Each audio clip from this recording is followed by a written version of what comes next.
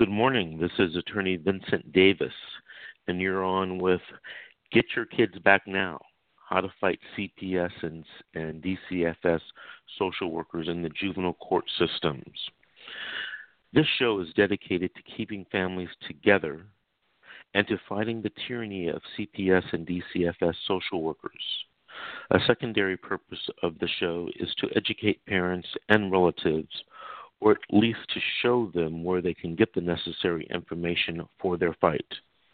The final purpose of this show is to remind people that change can be effectuated at the ballot box, at the state and federal levels. Let us unite, vote, and elect those who will make the necessary changes to keeping our families together. This morning's show, we're going to be talking about the 6-month review hearing.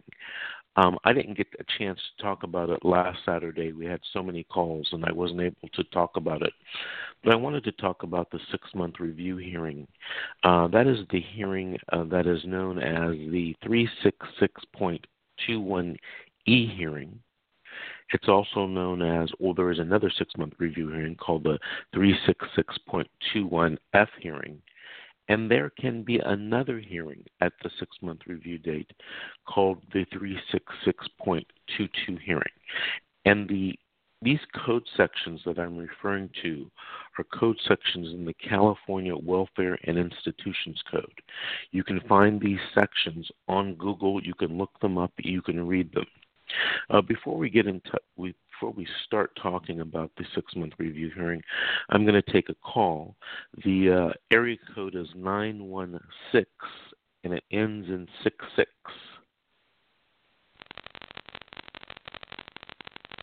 Good morning. You're on with Attorney Vincent Davis. Hello. Hello. How are you? Not good. They took my kids from me. How are you?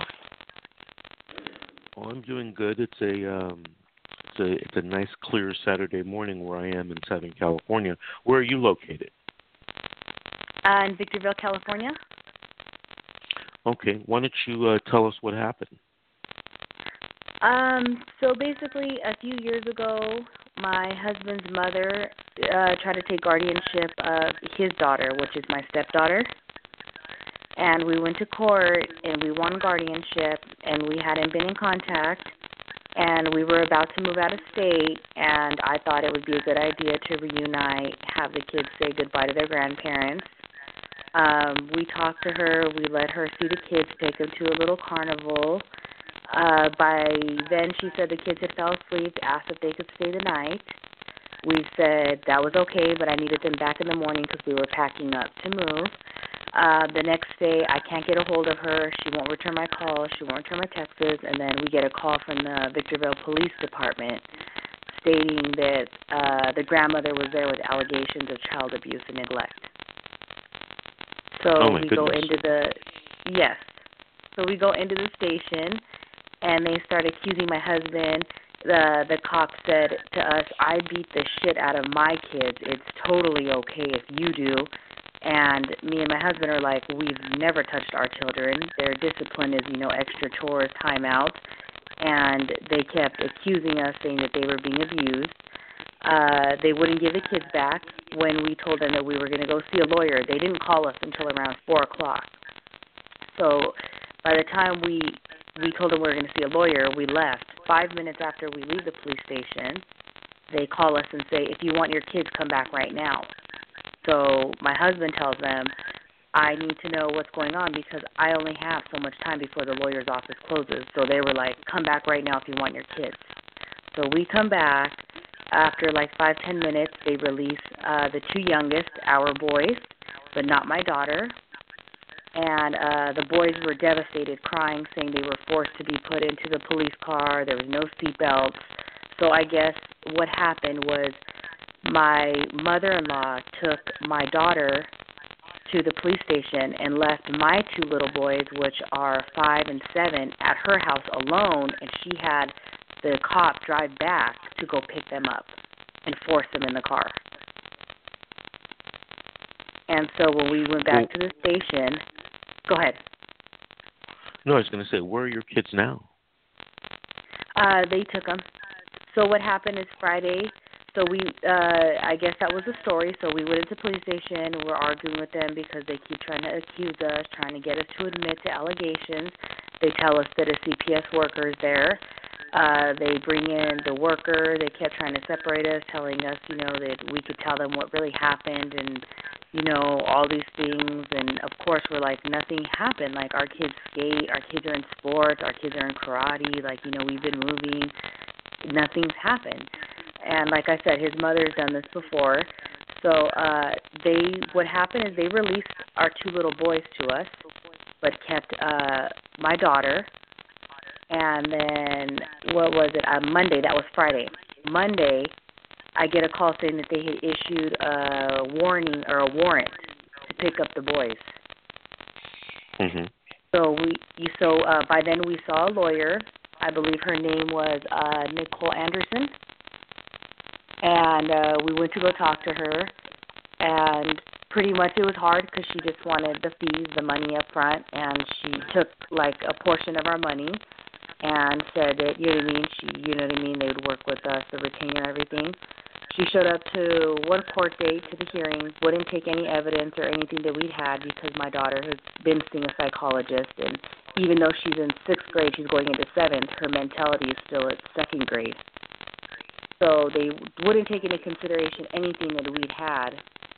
And the lawyer showed up basically to the hearing, which was 2 weeks ago, to the preliminary. And she said that just for her to show up then was worth $1,500. So she wanted more money to show up to the next case. So we didn't have it. So then she said, well, I'm going to have to drop you guys and cancel the retainer. So now I haven't got to see my children. They told me that I would get a letter in the mail stating, when I could see them and, the new caseworker. It's been almost 3 weeks and I can't get a hold of anyone. No one has contacted me. I haven't got no letters. The lawyer obviously dropped us. So that's where I am right now. I haven't had my children. I haven't seen them. They placed them with my mother. And it's been really hard. My father died about a month ago, and I have a heart issue, and it's just been very hard. Do you have a pen and a piece of paper? Because I'm going to give you some advice that yes. you can write this down. Okay. Yes. Okay, so your attorney, Miss Anderson, I don't know her. Okay. But I can tell you that if she appeared for you already in one court hearing, unless the judge gave her permission to get off the case, or unless you signed what's called a substitution of attorney, she's still your attorney, whether you pay her or not. So I would communicate with Ms. She told my husband when we went in there. I'm sorry. Mm-hmm. Go ahead. She told my husband when we went in there that he would get a public defender. And then she told the public defender that he didn't want her. He wanted to represent himself. So he came out and told my husband, is this true? You want to defend yourself? And my husband said, no, I don't want to defend myself. I just can't afford her fees. I already gave her $1,500 down, and she wants $4,000 just to show up to the next hearing. Okay. So when your husband went into the courtroom, who was defending him, Ms. Anderson or the public defender? For his preliminary, it was Ms. Anderson. Okay. Well, I can tell you that unless Ms. Anderson filed a substitution, which her husband would have signed, or the judge has given her permission to get off the case, she's still your husband's attorney. Okay. No matter what she says. Now, okay. What she's going to do for you, I don't know. I don't know her at all. But I would suggest that your husband, since it's your husband's lawyer, contact her via email and remind her that she's still his attorney and she's going to have to help him on this case. The second thing that I want you to do is I want you to get the name and the telephone number and the email address of this social worker who's on your case. That person may have changed since the beginning of the case, so you may have to call the social worker's office to find out who's assigned to your case. And you want to email them. You want to email them that you want to set up visits. All right. And the next thing you want to do is you want to email them and request what's called the case plan. Now, the case plan may include things for you to do like parenting or anger management or something like that. I suggest you get into those classes and those counseling services, even if you are innocent. I was going to tell you, I'm so sorry. Maybe I should explain this. My daughter, he has a case with my daughter for supposedly the neglect and child abuse. Well, then, for my two sons, they filed under emotional neglect for me. That's why they wouldn't return my two boys to me. And my public defender recommended that. So about 2 weeks ago, this week will be 3 classes. She told me to start them, so I've already started parenting classes, both of us. Perfect. Now, do you want your husband to get back his daughter? Honestly, we're at the point where it's more of a hazard. I have, basically, I got letters from people who, even like the bus driver, where she saw where my daughter basically, she hurts her brothers. I don't know if it's jealousy or whatever it is, but the bus driver has caught her slamming his head into the window, holding her hand over his mouth, scolding him, trying to keep him from telling, and things like that. So, no, my husband is at the point where he's like, if she wants to be with, my mother, that's fine. I just want the boys, because the boys are the ones that are constantly crying, begging to come home. Mm-hmm. Okay.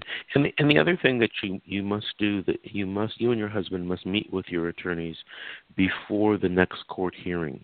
One of the things that's going to happen before the next court hearing is that the social worker or the new social worker on the case is going to be contacting you and your husband to sit down with you to interview you regarding the allegations. I always advise my clients, and it's different for every attorney, so don't let me tell you, or I don't want you to think that this is a must in every case. This is just what I tell my clients. I ask my clients to invite me to the meeting with the social worker to make sure that things are recorded properly, are written down properly, that there's no exaggerations about what was said. I sometimes ask social workers, can we record the interview? They rarely agree to that. Funny so you want to make sure say that, because when I had to turn in my boys, they made me surrender them on Monday when they had the warrant. I had to drop them off, and then they took us in to interview us. Well, she admitted, saying that her daughter had the same problem. Her mentality was slower, and that her daughter would accuse her of putting nails through her hand or hitting her with hammers, and that she had to put her daughter in a Arrowhead Regional home because of the accusations. And we told her that we were in the middle of moving. We had given our 30-day notice because we were about to move out of state. Well, in her oath, she wrote that we were evicted. And I was like, we were not evicted. The landlord even wrote a letter saying that we've never paid rent late. We gave our 30 days, everything like that. But my attorney, the public defender, told me, I'll see you your next court date. So, like you're telling me I should get in contact with before, but she was like, I'll just see you on your next court date. Oh, you need to, in my opinion, you need to talk to your attorney, frequently so that you can develop a strategy for your defense. It sounds like that, from what you've told me, and of course I haven't seen the paperwork or the evidence, but it sounds like that you may have a good case to defend against because the primary witness against you is the daughter, and she may not qualify to testify as a witness. In order to testify at trial, the witness has to be competent and has to understand certain things like the consequences of telling the truth or telling a lie in court. And your daughter, or excuse me, your stepdaughter may not qualify.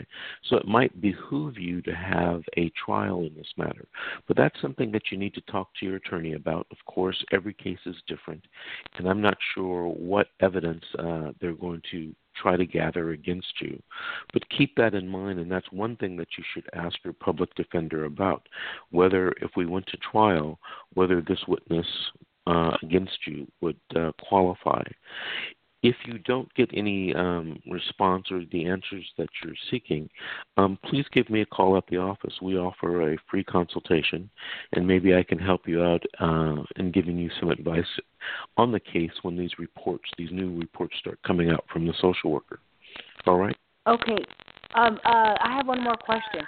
For my Sure. two little ones, since it was only emotional neglect they filed against me, supposedly, how soon would I be able to get them back? Well, it depends on whether you're going to have a trial or not a trial. So at the next hearing, you're in San Bernardino Juvenile Court, right?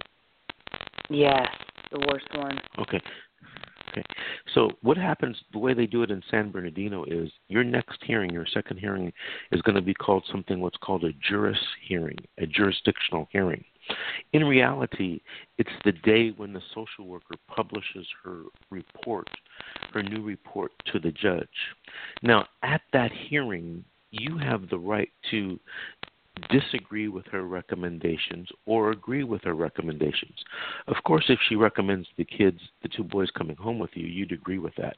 But if she doesn't recommend that, what you can do is you have the right to set the case for a trial, and they do the trial like a week or two later. At that trial, you can present all of your evidence as to why the allegations of emotional abuse are false, because you haven't told me anything about emotional abuse yet. Perhaps you haven't told me all of the facts, but I don't see emotional abuse in what you've told me. They're just trying to piggyback your two boys on what may or may not have happened to the older girl. So even if the allegations are true, when you have a trial, the way they do it in San Bernardino is they have two trials together. One's called the adjudication jurisdictional trial, and one's called the dispositional trial.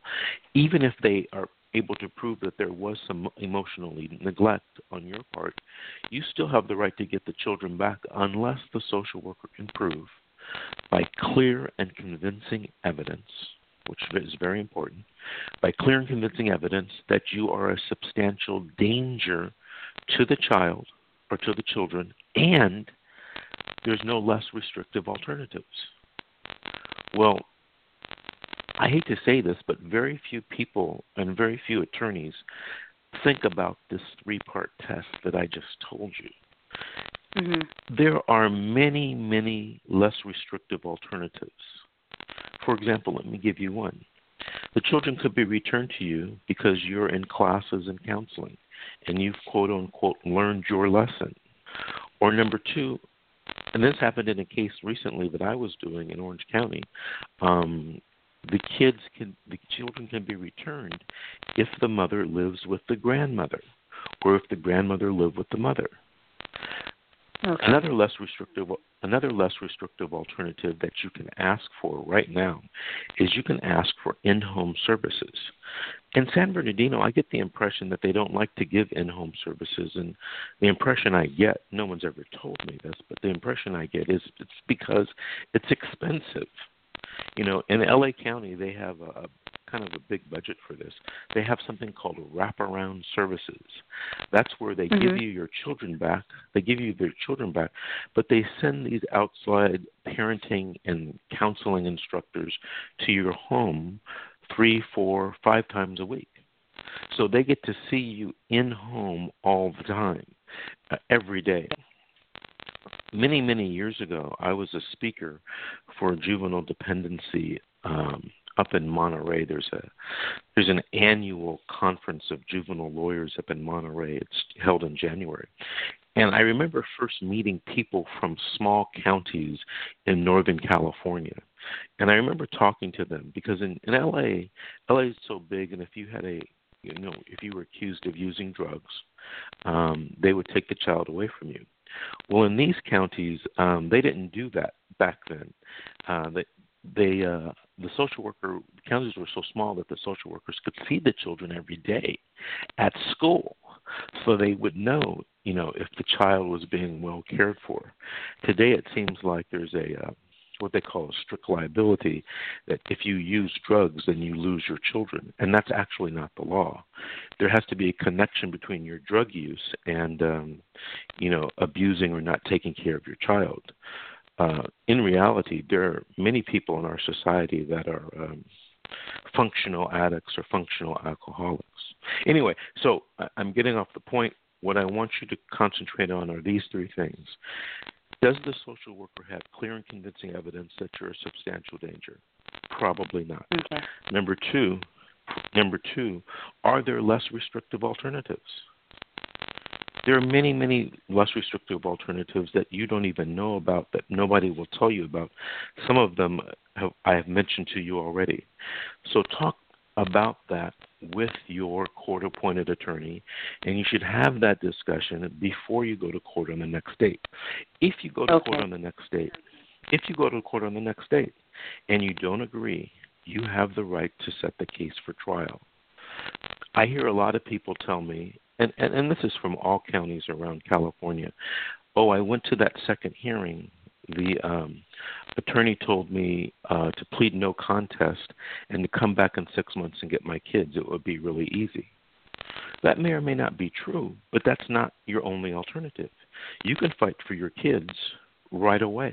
Yeah. You can have a trial within a couple of weeks. So make sure that you talk to your attorney. Make sure that you strategize. Make sure that you go over the evidence, the report that's going to be prepared by the social worker. It's called the Jurisdictional Dispositional Report. And if you have any questions or if you want a second opinion, it's like going to the doctor, give me a call. You can email me the report. I'll review it. I'll talk to you, and, I can help you that way. I'm definitely interested in that. All right. Well, I want to thank you for calling this morning. I got to move on to the next call, all right? Of course. What's your number for me to contact you for the consultation?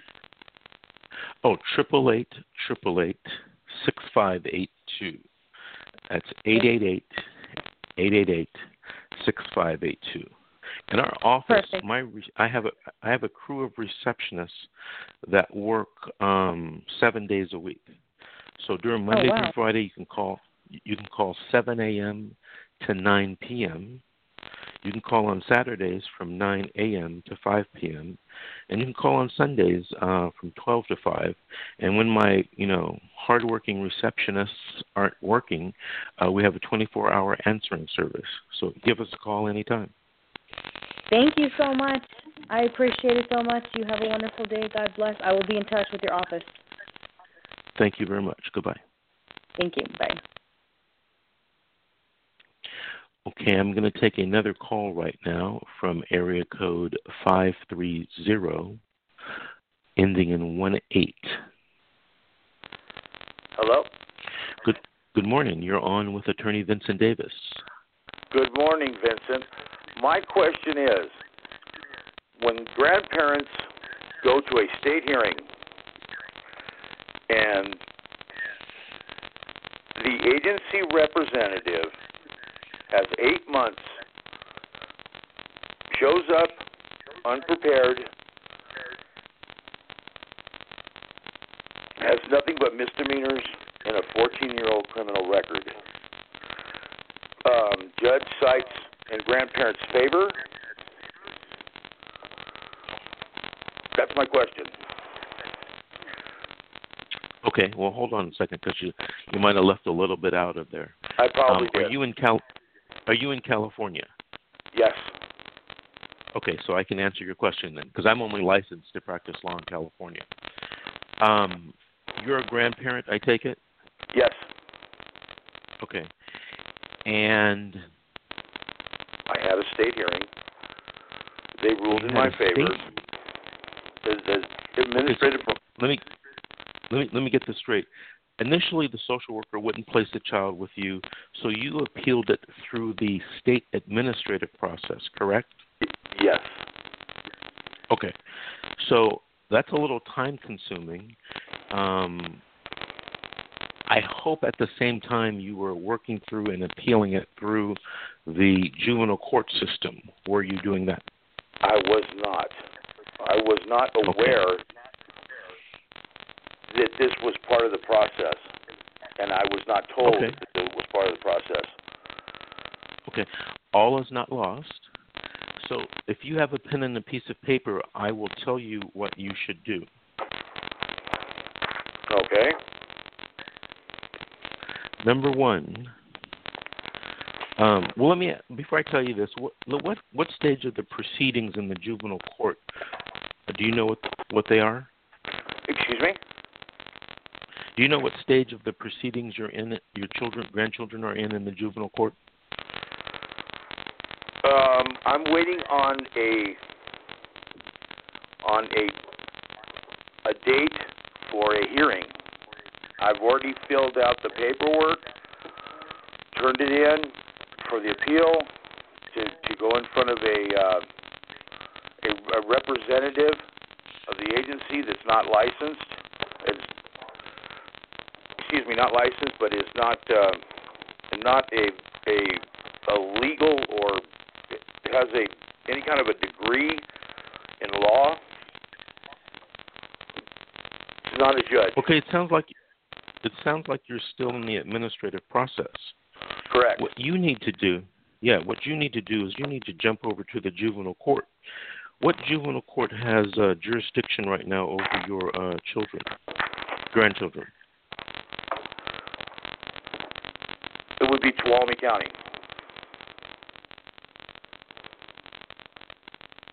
Where is that? Where is that located? That would be in Sonora, California. Okay. So get a pen. I'm going to tell you what you should do.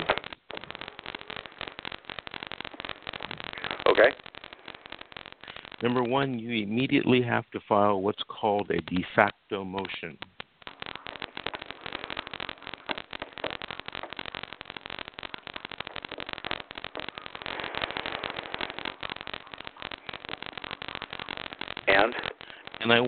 And I want you to look up a case.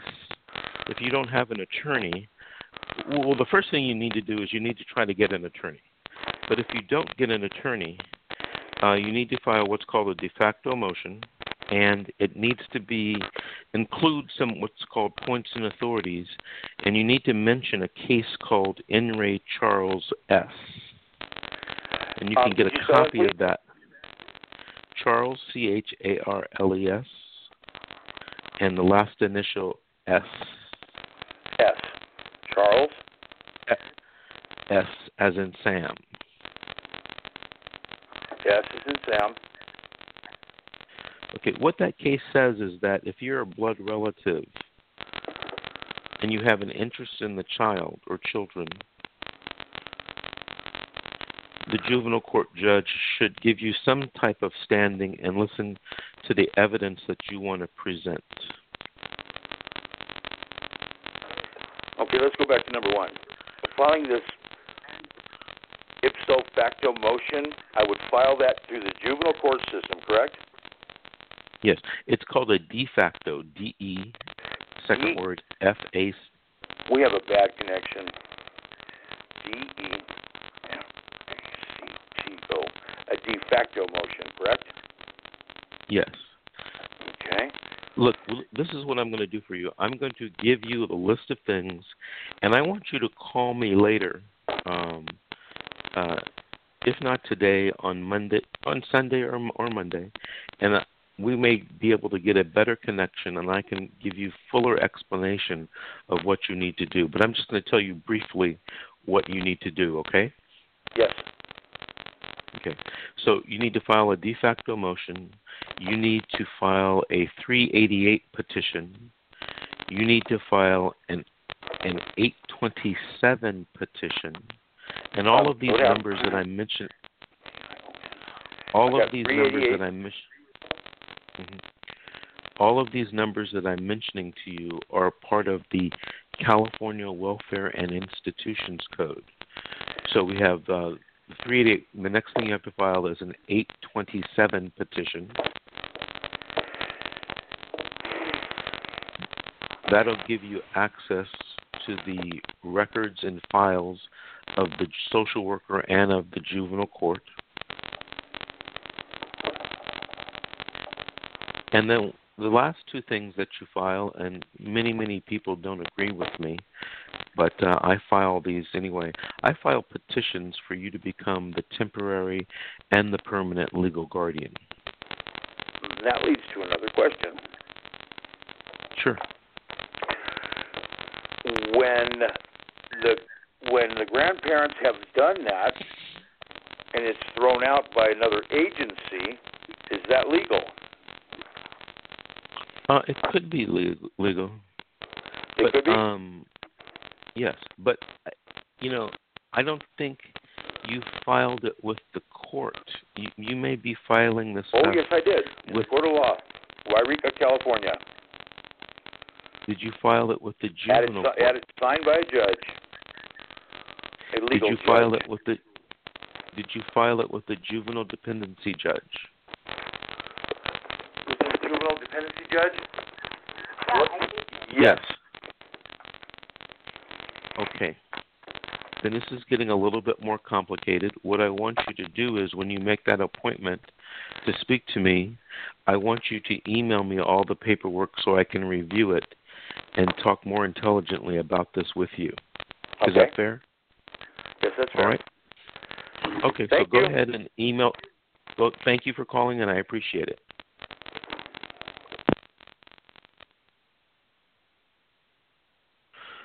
Okay, that grandparent, his story was getting a little bit more complicated than I can handle it in this radio show.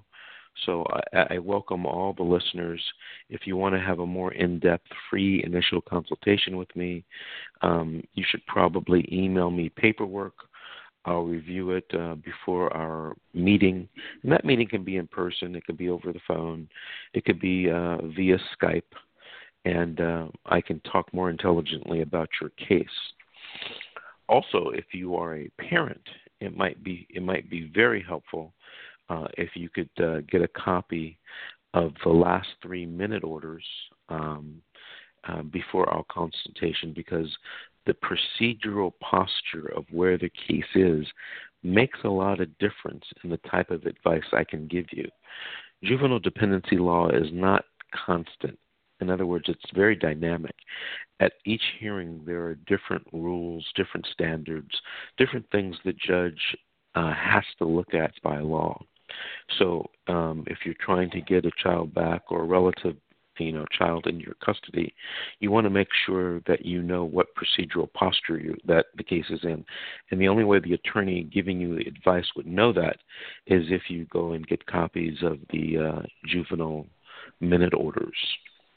Okay, I'm going to take another call from area code 310, ending in 22. Good morning. Hello. You're on with Attorney Vincent Davis. Hello, hi, how are you? Hello. I'm doing fine. How are you you this morning? I'm blessed. Good. Did you call in to tell us a story or ask us a question? Tell you a story. Okay, go ahead. My name is Sarisha Roby. I'm a mother of 5. I've been having an open DCFS case since September of 2012. I did all of my mandated court things that they had me to do, like parenting or whatever. And my case was scheduled to close last year in July, but it didn't close because I had a personal. Me and my baby father, he had got out of jail, and he still was able to see my kids or whatever, and I let him see my baby, and he wound up taking my baby, and I told the social worker that he took my baby, and after that, the next minute I know, like 3 or 4 days later, the social worker had took all my children, and my case was scheduled to close. And asked the social worker, like, why is she doing that? And she was just like, no, you let your daughter stay with the baby father. And I was like, no, I didn't. And she was like, yes, you did. So as time went on, I'm going to court for my kids.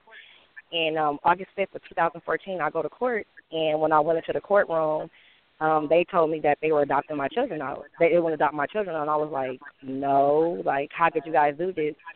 And then they said, your social worker recommended that your kids don't come back home to you. And I'm like, no, that's not fair.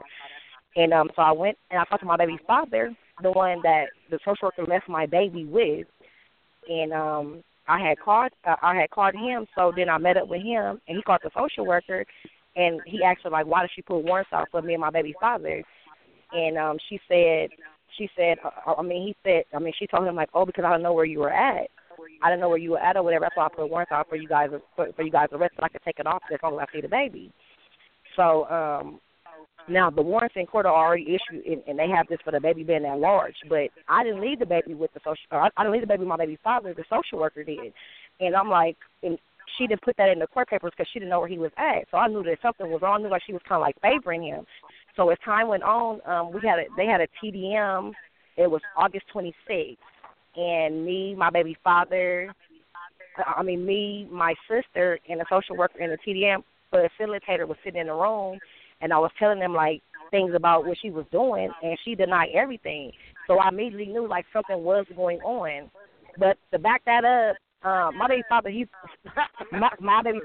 on probation, and he has a probation officer or whatever. He has a probation officer, and I guess the probation, he told me she had called him and she had met up with him at the probation office on August 11th, and I also had told her when she left my baby with my baby's father that he was on drugs, so she already knew that. So I told you the warrants were issued August 5th. So now the social worker is now meeting with my baby's father. She's not meeting with my baby father at his probation office or whatever to detain the baby, so she says. But she's not knowing that he told me this, that he's meeting up with her for her to detain the baby on August 11th. Now, this is after the warrants were issued, mind you. The warrants were issued August 5th. Okay, time go on. She doesn't actually detain my baby until August 18th of 2014. And that's what she put in her paperwork at the office. But I guess the probation officer that my baby father was going to, he had it on record as August 11th. So she typically left my baby with my baby father 7 more days from when she initially said she took the baby. So time kept going on. So I went to court September 26th. I go to court September 26th, and my lawyer says that, okay, we're going to adopt your children. I'm like, no, you're not. Like, what do you mean you're going to adopt my children? Are you going to lose custody of your 2 youngest kids since your 2 youngest kids are under the age of 4 years old? And I'm like, no, that's not fair. Like, what do you mean they're going to take my kids? Like, I don't understand that. So they said trial for December 1st of 2014. So in between the time, my baby father, it was an email that me and him used to share with each other. August 22nd, I seen this new email, and I clicked on there, and my social worker, her name was Anitra Shields, and it was her Gmail. It said AnitraShields@gmail.com, and I knew that it was her. And she told my baby father that she loved him and she didn't want to break up with him. So that's when I immediately knew that she had a personal relationship with him. So I didn't know what to do with that. So as time kept going on, being November 20th, time kept, I kept out and saying anything. I didn't know what to do. And then November 20th of 2014, at 2:55 p.m., my cousin called me, and she said, Felicia, I think I see your baby father and your social worker. I'm like, no, you don't. She's like, yes, I do. So I rushed to the hotel room on 104th and Broadway where they were at, and I stayed there, and my mother was with me. And I seen the social worker's car, but I still wasn't sure if it was her car. So I sat there, and I was looking, whatever, and my baby father knew he had to be to work at 5:30. So me and my mother waited there till 4:55, and the social worker and my baby father came walking out the hotel room. And I was looking like, wait, hold on a second. Okay. You're saying that the father of your child and the social worker are romantically involved? Yes, sir. Okay, continue the story. Okay, so they both came out the hotel room. And they both came out the hotel room, and I asked my baby father, what is this? And he said, what are you talking about? And I asked the social worker, what's this? And she's like, he told me you guys weren't together. And I said, what do you mean he told you we weren't together? I'm like, I'm not worried about him. I'm like, you're a social worker. You took my children, and they're talking about adopting my children out. And if I had not caught you at this hotel room, I would not possibly have custody of my kids. And then she just told him, come on, baby, let's get in the car. And they both got in the car, and they drove off. So this was November 20th. Then December 1st, when I actually had trial was set up, this team, it's called the wraparound team. And that's what I had. I had the wraparound team, the wraparound team. And I guess on September 26th, I had my lawyer to subpoena the wraparound team to come into court for me on December 1st to represent me, to say that they had been coming out to my house every single week, and my children were in the house. So that was a lie that my baby father had custody, I let my baby stay with my baby father. So after that, I had So when we came back to court December 1st, when we came out to court December 1st, I was in the courtroom or whatever, and they didn't start the trial, and wraparound was there to represent me. The social worker had put a restraining order on me. And I'm like, what is this or whatever? And she put a restraining order on me December 1st, December 15th. So I went down to the DCFS office on at Water Ridge and, like, did a 12-page affidavit saying all the things that she did towards me. So then I had court January 29th. I had called my baby father. And I told him, like, you need to do something because this is not right. Like, you and her, this is wrong. So he came to court for me January 29th. So we all are in the courtroom or whatever. When he came there to tell them that he slept with her, the judge took it off calendar. She didn't even want him to get on the stand or anything. She took it off calendar. He was there, and he told his lawyer that he was sleeping with the social worker or whatever, his lawyer went into the office and he came out and said to him and the judge and two other lawyers laughed about the fact that they were sleeping with each other. So then the judge said, when I went into the courtroom January 29th, she said that if my baby father is not staying with me, she would give me my kids back March 11th of 2014. So they came out to my house to make sure he didn't stay with me or everything.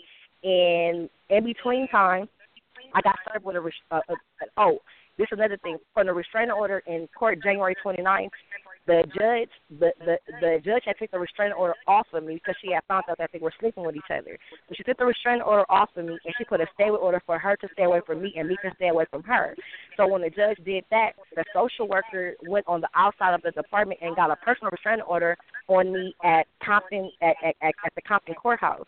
So I was served with a restraining order in February. So when I got the restraining order, I had court in children's court on April 7th, and I went to court and I told the judge how she served me. No, on March 11th, I went into the courtroom and I told the judge how she had served me with an outside restraining order, and in court for the outside restraining order was set for April 7th. So then So after that, the judge said she was going to transfer the restraining order case over to the children's court case because she said she don't understand why a social worker would do that, and she knew the context of the case.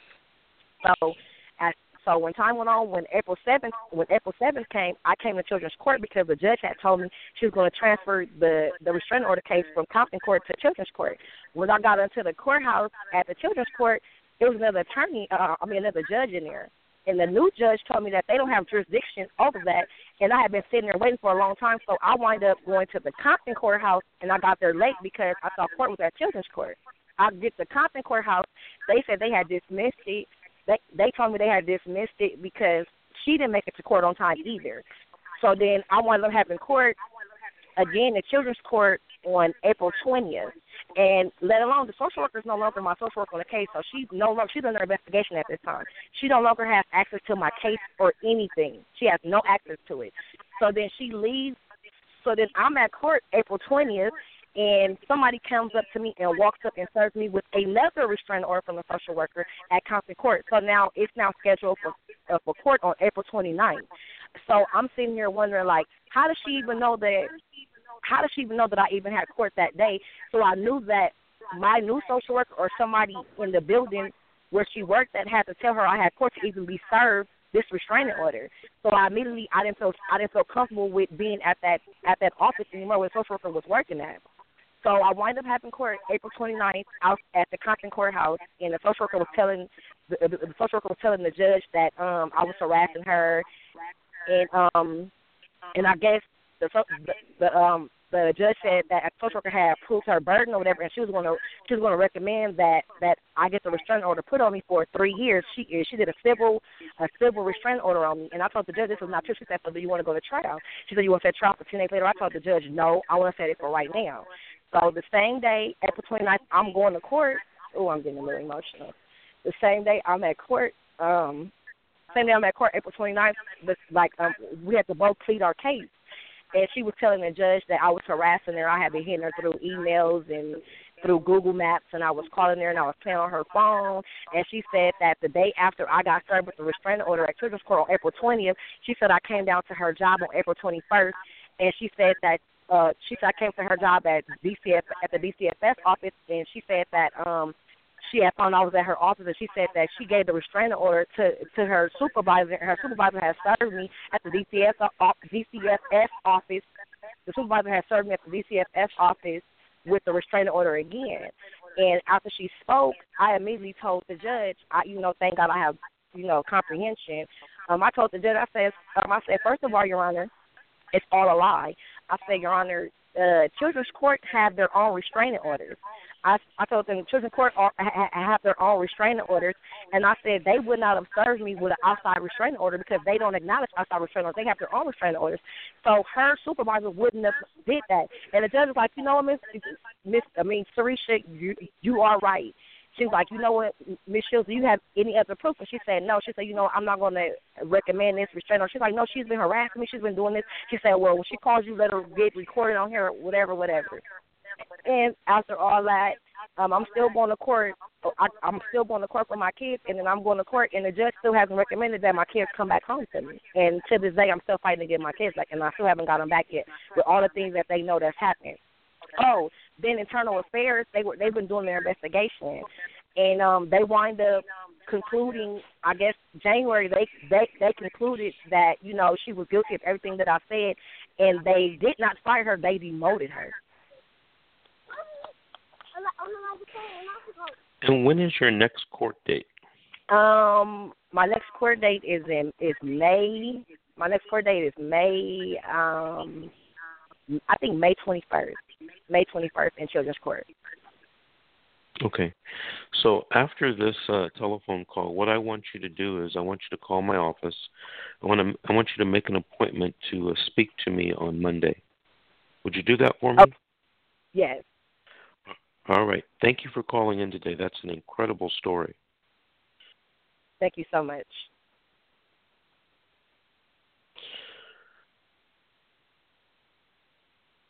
Just when you think you've heard it all, that's quite a story. Social worker sleeping with one of the parents, and apparently making false accusations or reporting false things to the juvenile court at the same time about the mother. Going to have to investigate that one. I'm going to take one more call. We have a few minutes left.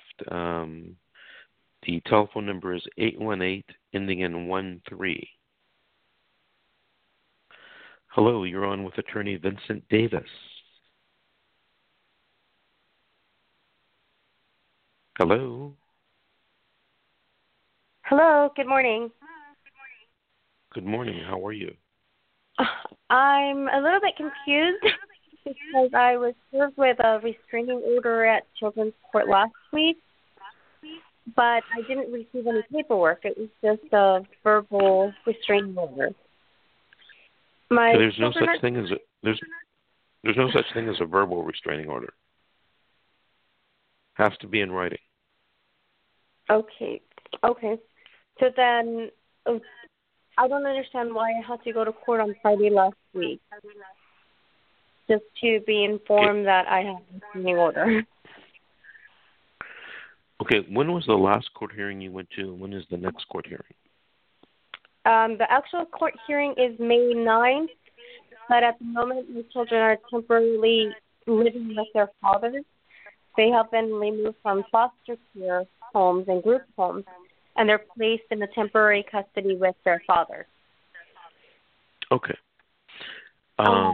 Is it your goal to get the children back? Yes. I have been working on that, and every time I do the conjoined family therapy, we get to about 16 weeks to therapy, and my children have been relocated. So now I'm on another waiting list for conjoined family therapy, and every time I go to court, I'm not able to complete the therapy because I have monitor sessions with my children. So I need to rely on someone to take the children to the therapy sessions. And that we did have therapy. We were having therapy at McKinley's Children's Center. And suddenly the worker decided to move the children with their father. So that interrupted our therapy session. Prior to that, the therapy sessions were also interrupted due to the relocation of my son being placed in Rialto. We were having therapy sessions at Fuller Theological Center, and those were interrupted. Prior to that, we had therapy sessions over at Pasadena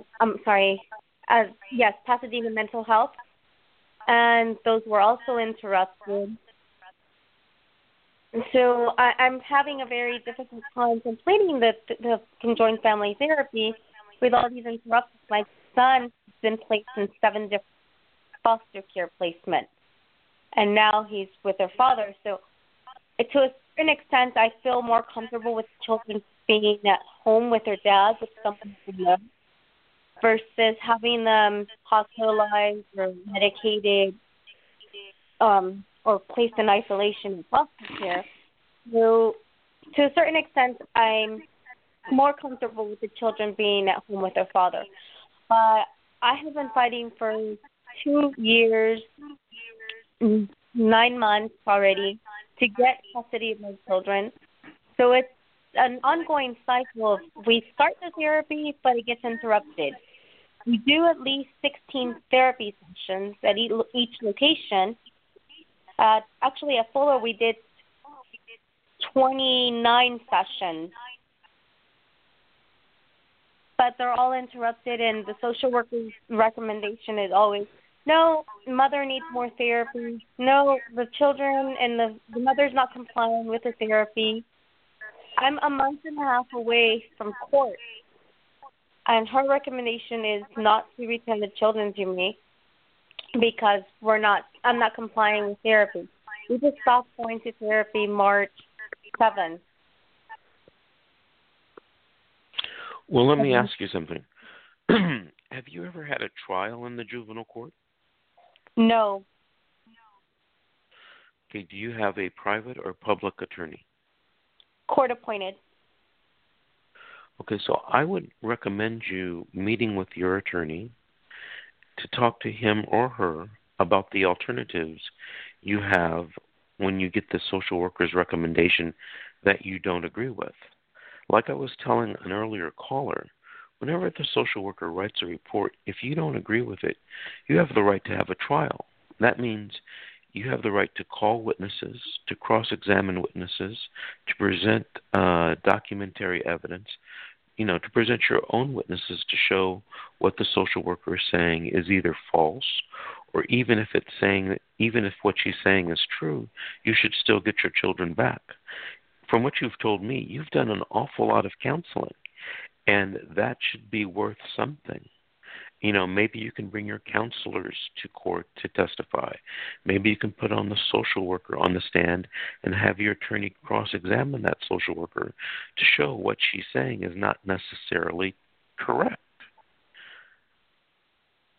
I finished a couple weeks ago a trial in San Diego where I got the impression before the trial nobody wanted me to do this trial because the social worker's report was so thorough and it made allegations against my client. But when I finished cross-examining the social worker on her report and showing the judge where the inconsistencies were somehow they were just flat-out lies, the judge ruled in my client's favor and gave my client the children back. So you gotta, no matter what the social worker's report says, sometimes you have to take that social worker to trial and put that social worker on the witness stand and cross-examine her. Does that make sense to you? Yes, it does. How do I process that? Well, the first thing you do is you send your attorney an email and say, hey, we got to meet. And do you have a case in Los Angeles County? So you might want to tell the court-appointed attorney, look, I'll meet you for lunch. I'll come up to the courthouse and we can meet. There's a cafeteria downstairs, in the building, and you can meet with them for maybe a half hour to an hour to talk about your case because it's important. You want to get your children back. So you want to discuss with your attorney the alternatives that you have. You want to discuss with your attorney the legal strategies that you have. You want to discuss with your attorney. You want to tell the attorney everything that you've been doing. Just because you've been doing counseling and it stops for some reason, like the kids got sent to the father, that doesn't mean you're wiped out. You get credit for all of that counseling. Okay, so Okay. you should take that credit. You should use it in the court, and you should fight for your children to come back to you. And the most important way to do that is to, talk to your attorney. Make sure that he or she is on board. Make sure he or she is, kind of paying attention to your case. One of the problems with court-appointed attorneys, most of the court-appointed attorneys that I meet are very, very good attorneys. The problem is that they have too many cases. And, there's only so much a person can do when you have a large caseload. So, talk to your attorney. And, my grandmother used to tell me the squeaky wheel gets the oil.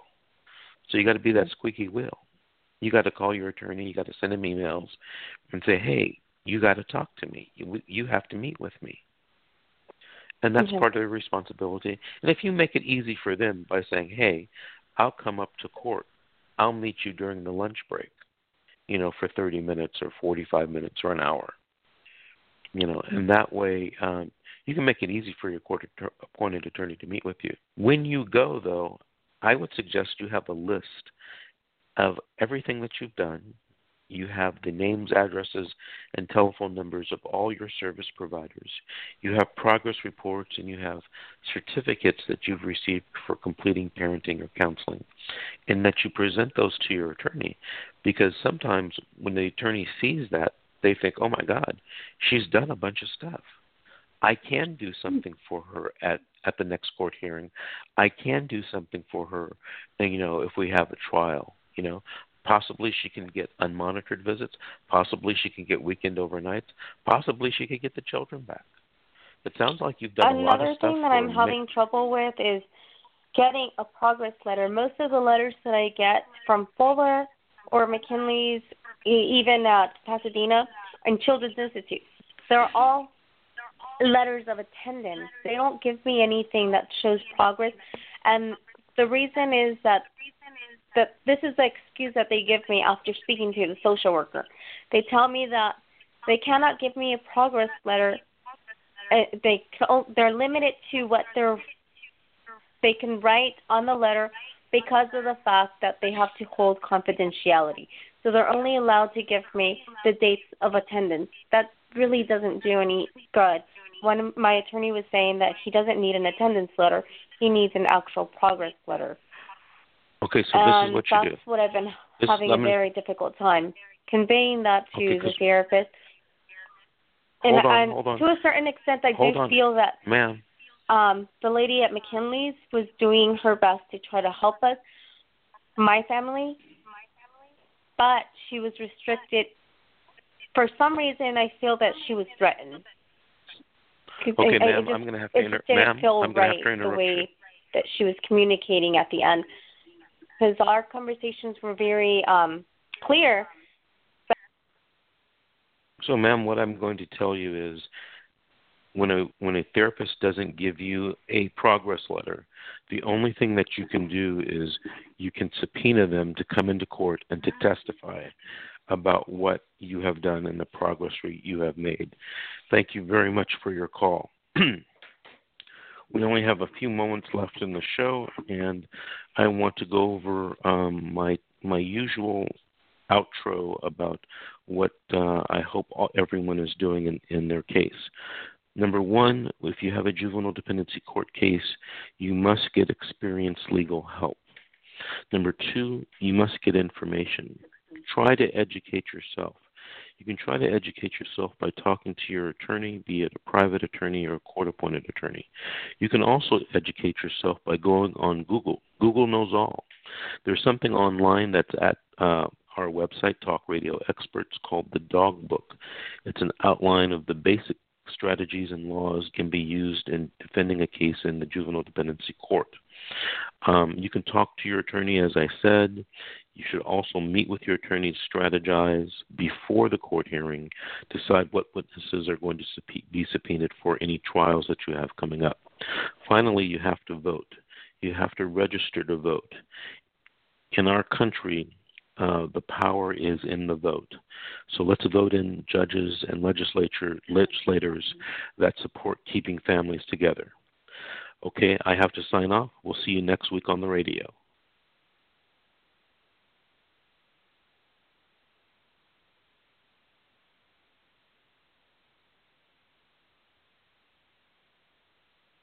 Hello, it is Ryan, and we could all use an extra bright spot in our day, couldn't we? Just to make up for things like sitting in traffic, doing the dishes, counting your steps, you know, all the mundane stuff. That is why I'm such a big fan of Chumba Casino. Chumba Casino has all your favorite social casino-style games that you can play for free anytime, anywhere with daily bonuses. That should brighten your day a little. Actually, a lot. So sign up now at ChumbaCasino.com. That's ChumbaCasino.com. No purchase necessary. VGW Group. Void where prohibited by law. See terms and conditions. 18+.